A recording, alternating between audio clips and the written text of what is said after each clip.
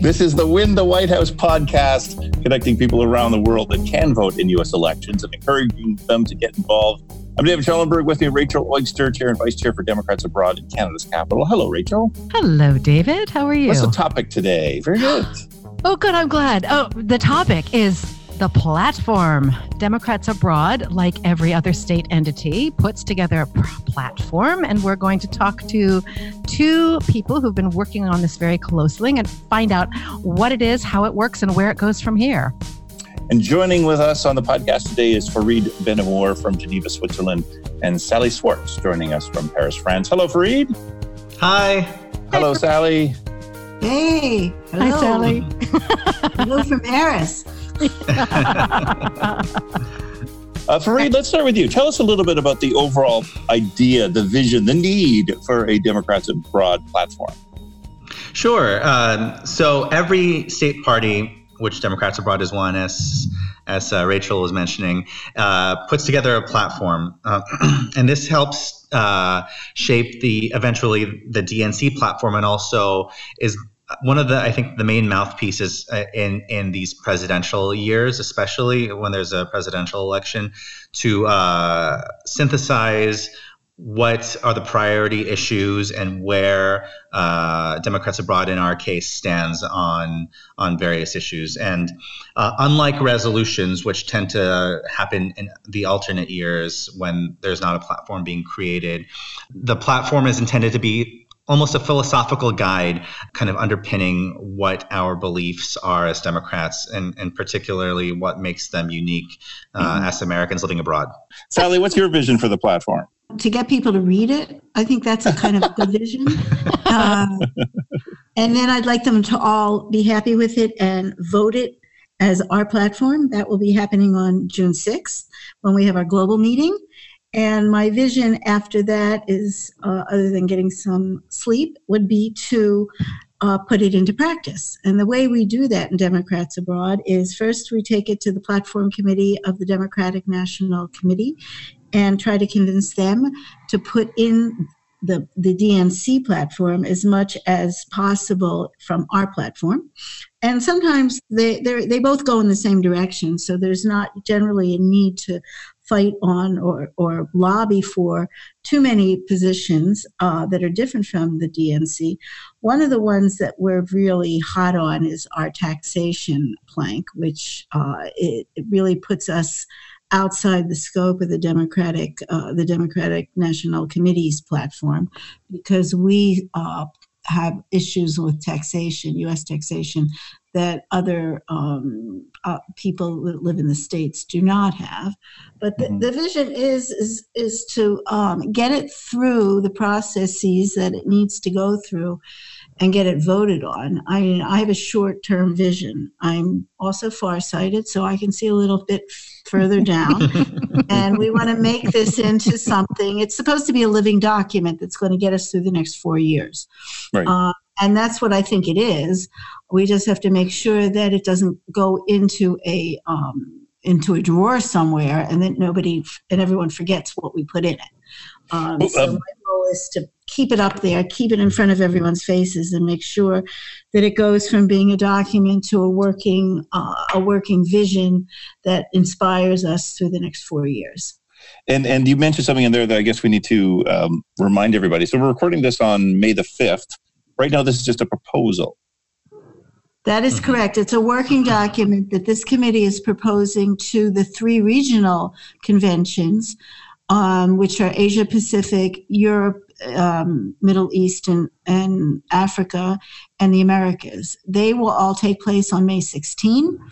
And through talking through those conventions, we will get feedback, and it will then be worked on a little bit more, and then presented to the global convention for voting. But before it goes to the regional conferences, there is now a period of feedback where you're inviting comments from the members, right?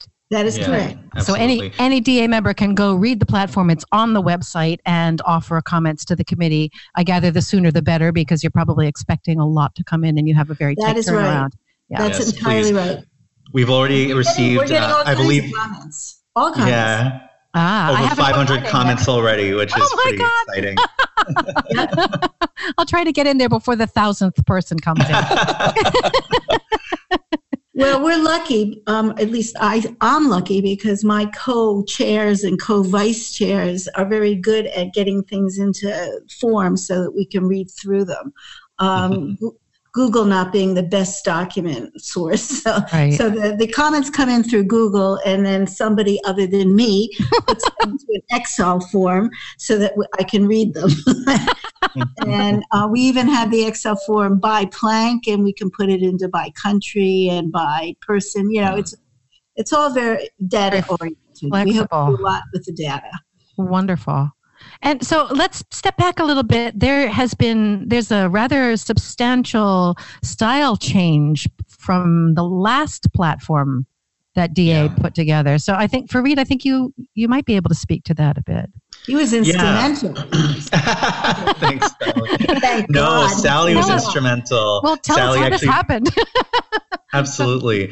So, I wanted to, as Sally was mentioning, we all wanted to make sure that this document was read and not just filed away somewhere, which tends to happen, if people are confronted with like legalistic whereases and therefores. Not that resolutions are a bad thing, but it makes it hard to read. And if this is to be something that everyone should read and remind us of why we're pursuing the things that we're pursuing, hopefully it can be well read.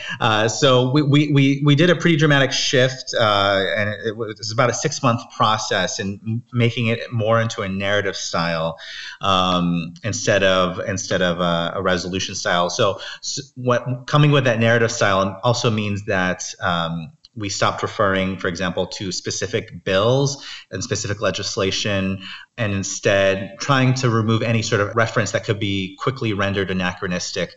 This is particularly evident. You read a platform and it refers to a bill that isn't got shut down a year ago. Yeah, exactly. So we started 6 months ago, and we started first by kind of canvassing all the different planks and boiling them down to initially 20, now 19 planks. And at the same time, went to our membership with both the kitchen table talk discussions that many Democrats abroad held around the world in their kitchens, and then also through a plank poll, which invited comments from any person, any individual sitting at their computer on any plank. And we received, I think, from about 1,100 respondents, thousands of comments on the individual planks, which helped inform what we shaped and made us really good at reading Excel spreadsheets to make sure that we capture all of them. They did this to torture me. They wouldn't let me print anything. So they said, let's use Excel so she can't print anything out. I had to get my glasses changed twice since I've been working on it. How many more comments can we stick in an Excel sheet? And the answer was infinite. Okay, there we go. Infinite comments. But we got a lot of comments. And as I was saying earlier, we feel, it's just our 4 people's opinions, but we feel that we canvassed and received a lot of opinions, and a lot of DA members all of them could have participated, and many of them did. So we feel that we really reached out to a lot of different people. Ferry, do you want to talk about our intersectionality panel? Sure. Yeah. This was another step in the process of trying to make our platform as inclusive as possible and make sure that we were really hitting every piece of DA. And so we also went to one of our other co-chairs, when Lindroth came up with the idea to, and I should also mention our other co-chair, Aaron Cruz, who's based in China and who unfortunately also couldn't make this time slot. But sleeping. We do allow for sleep occasionally. One of the challenges of being a global organization. Right, exactly. So the intersectionality panel was a first this cycle where we canvassed all the caucus leaders and some other leaders who represent, the diverse spectrum of our party, to provide their input onto an early draft of the platform, and in particular, the planks that were most relevant to their respective groups. Mm-hmm. And so that was really helpful to make sure that the language of the platform and those planks especially reflected the lived experience of Democrats living abroad, especially from those from underserved communities or minority communities. So we got it right. We wanted to get it right for all of our participatory collective groups. We didn't want to make any mistakes, the wrong language, the wrong references, leaving people out. And I think in that respect, I'm sitting at my desk, which is a glass top. Otherwise, I'd say I'm knocking on wood here. But you can use your head. We're never going to get credit for it because it's easier to criticize than praise. But we did really, really, really reach out. When you say so.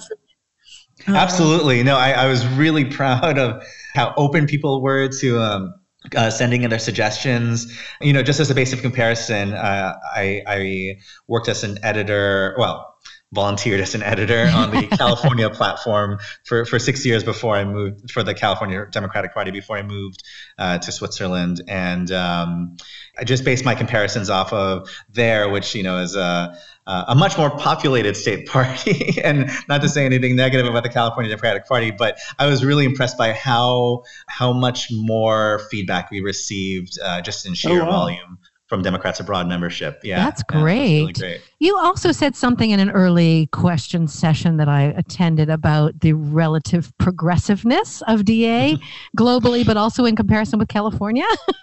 Yeah, this is I guess a question that still remains to be ultimately proven out, at the global convention. But I was really impressed by Democrats Abroad and how I guess generally more progressive we are as a party. And I don't know if I'm stepping out of line by saying this. I used to think that the California Democratic Party was the most progressive state party, but I was really, really heartened to see, after attending regional conventions and global conventions for a few years living abroad, the type of content and how forward thinking it's been in terms of our priorities as a party. So we really try to help make the platform reflect that. And here's hoping that it ultimately all gets approved at the global convention. Right. We are getting good feedback. Absolutely. Oh, good. We're getting lots of, wow, it's really readable, which is exactly what we wanted to see happen. So from that point of view, and in all fairness, I think people are saying that the planks, as they read through them, are complete. They cover, most ground, and if not, we'll add to them. So I'm very hopeful that we're not going to have a major issue when we get to the global convention. But you never know. Now, Fareed, how many people worked on this platform around the world? We were really lucky to have over 40 drafters from around the world working as plank captains and co-captains, and who also mostly happened to be policy experts in the respective plank that they worked on. So it was a huge effort that was really remarkable, I think. Yeah, and each plank captain or co-captain, they themselves had a group of people that were helping them draft. So the 40 were identified as the heads of the planks, the primary drafters, but behind them or beside them were, I would say, 5 times that. That's amazing. Oh, wow. So Sally, how many planks did we end up with? We ended up with 19. We had 20, but one of them seemed better if we just deleted the plank and integrated the content into into the other 19 planks, because they were becoming so wide in scope that we could take into account, and there didn't seem to be any need for a separate plank. That plank happened to be social justice, and as it reads now, all of the aspirations that we had in the plank have been successfully integrated into the other 19. So I think we're pretty happy with that. That's great. And what are some of the key planks in the platform, Fareed? Yeah, well, the ones that seem to be the most popular in terms of receiving comments and feedback were the democracy and elections plank and the environment plank, Cool. as well as generally the Americans abroad plank, because that's pretty specific to our issues and our specific policy priorities. But yeah, definitely people are passionate about, of course, restoring integrity and trust into our electoral system and restoring the dignity of the administration and of course saving our environment so that we can all live better. So that we can all live. Yeah, exactly.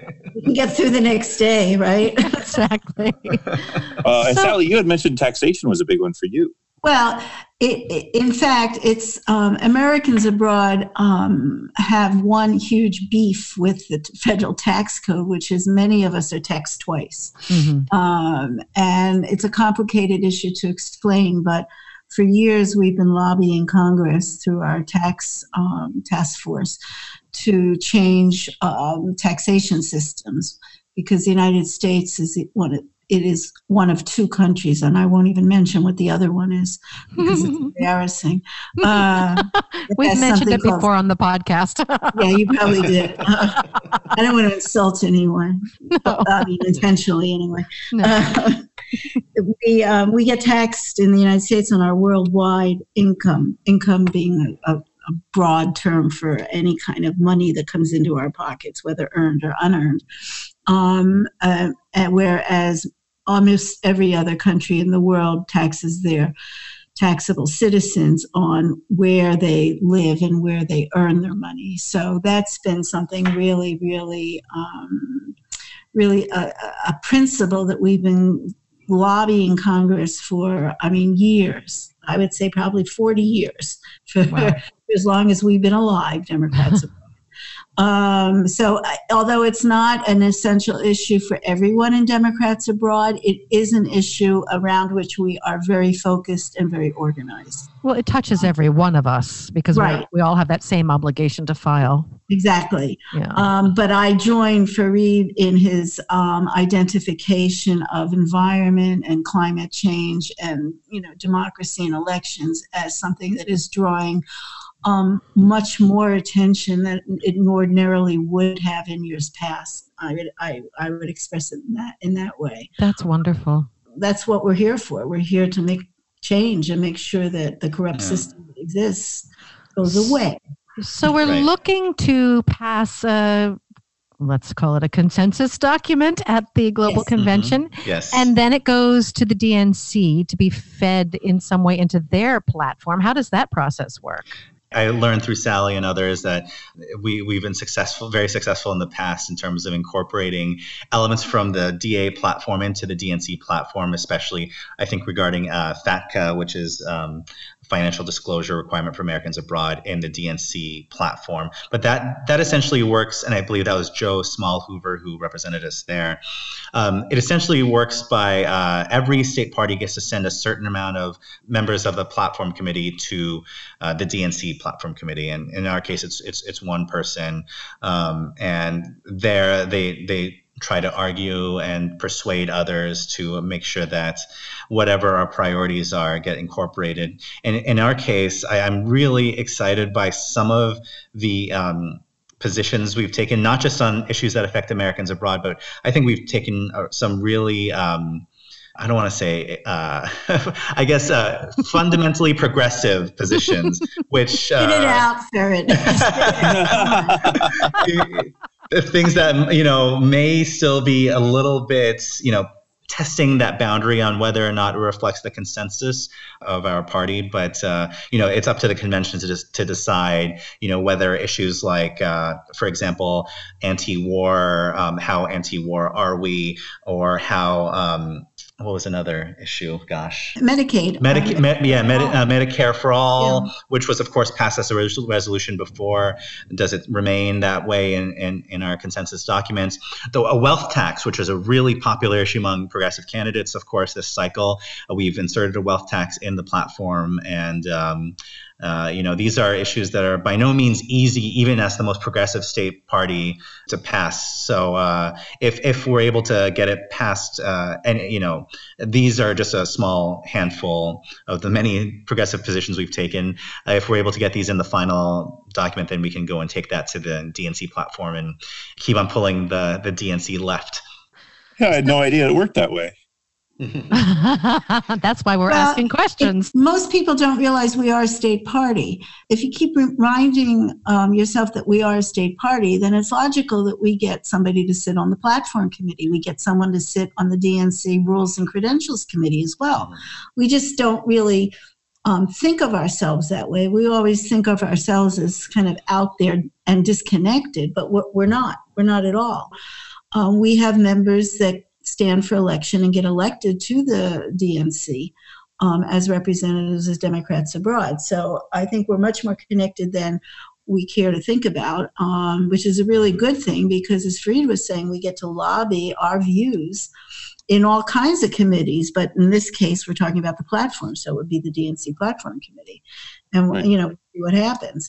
That in and of itself is going to be an interesting committee because we'll see how many of the views of the other candidates get taken into consideration. As Fareed saying, the wealth tax, for example, which was supported by Bernie and Elizabeth Warren, that was part of their platform. And we'll see if the DNC puts it in theirs or if we manage to convince them to do so. So I think it's going to be interesting. And then do they draft from scratch, or do they take language from ours and language from Idaho's and, New Mexico and squish them together?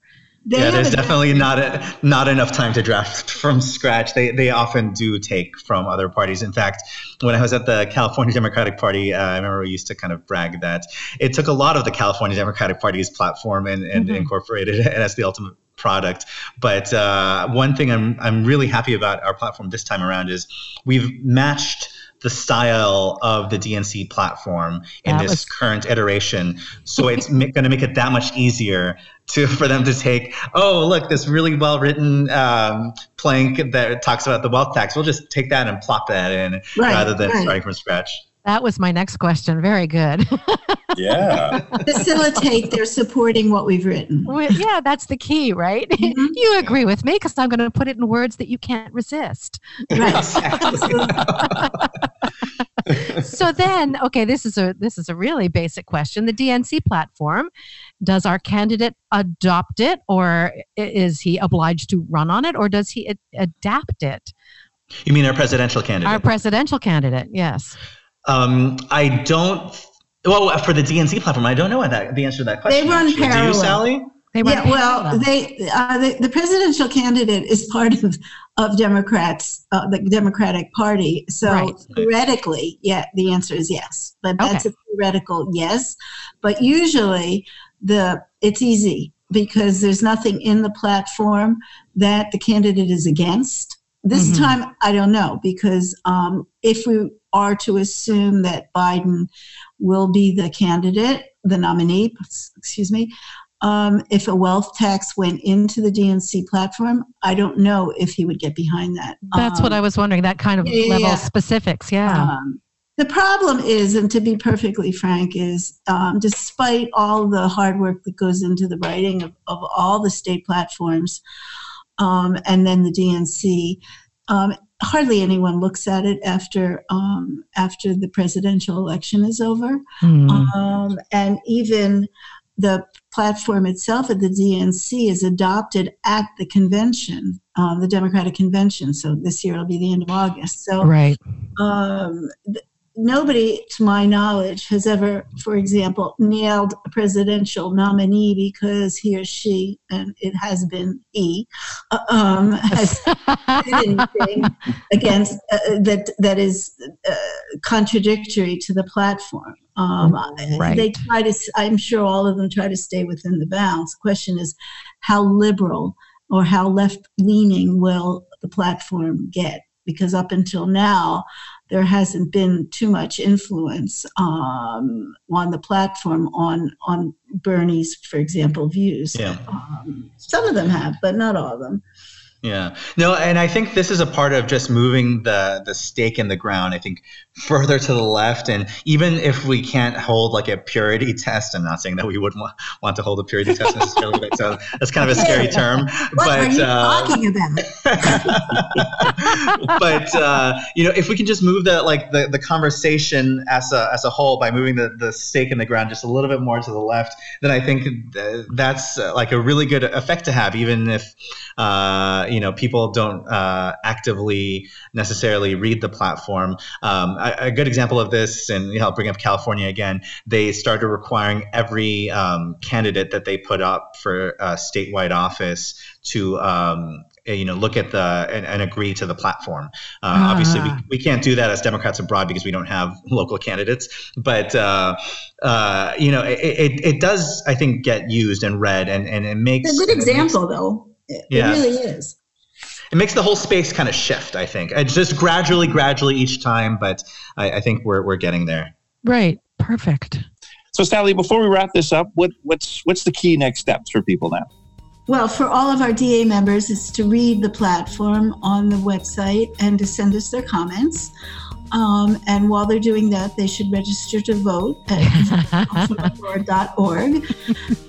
And they should make sure that if they'd like to give us donations, they should give us donations to Democrats Abroad so that we can use that to get out the vote to elect a Democratic president. And just so people know, that link for reading the platform and submitting their comments on the platform, it's democratsabroad.org/platform. Right. And then on that page is that Google form that Sally mentioned. So you read the draft of the platform, then you click on the Google form, and you tell everybody what you think about it. Yes. Yes. Right. Now, Rachel, we're going to have to spend more time looking through this platform ourselves. We are. Well, I did start to read it, and it is, as Fareed and Sally said, it's very readable. I was enjoying it, but I haven't gotten through. It's long, so you probably want to sit down with a glass of wine or something. Yeah, there you go. I say a plank an evening, okay? Plank an evening sounds perfect, or maybe even two. But yeah, I think a plank a meal. We did our best to shorten it, I'll say, but unfortunately, we couldn't get it that much shorter this time around. There's a lot to say, but yeah, and I think David, I think we need to dig into each of the planks a little bit, and maybe that'll be future podcasts. Absolutely, okay. That's a great idea. Fareed Benamor from Geneva, Sally Swartz joining us from Paris, France. Thank you, you two. Paris. Thank you. Paris is France. Ask the president; he'll tell you. Thanks so much for joining us. It's been a real pleasure. Thank you for having us. It's been really appreciate it. That's Rachel Oikster. I'm David Schellenberg. We're in Ottawa, Ontario, Canada. This is the Win the White House podcast.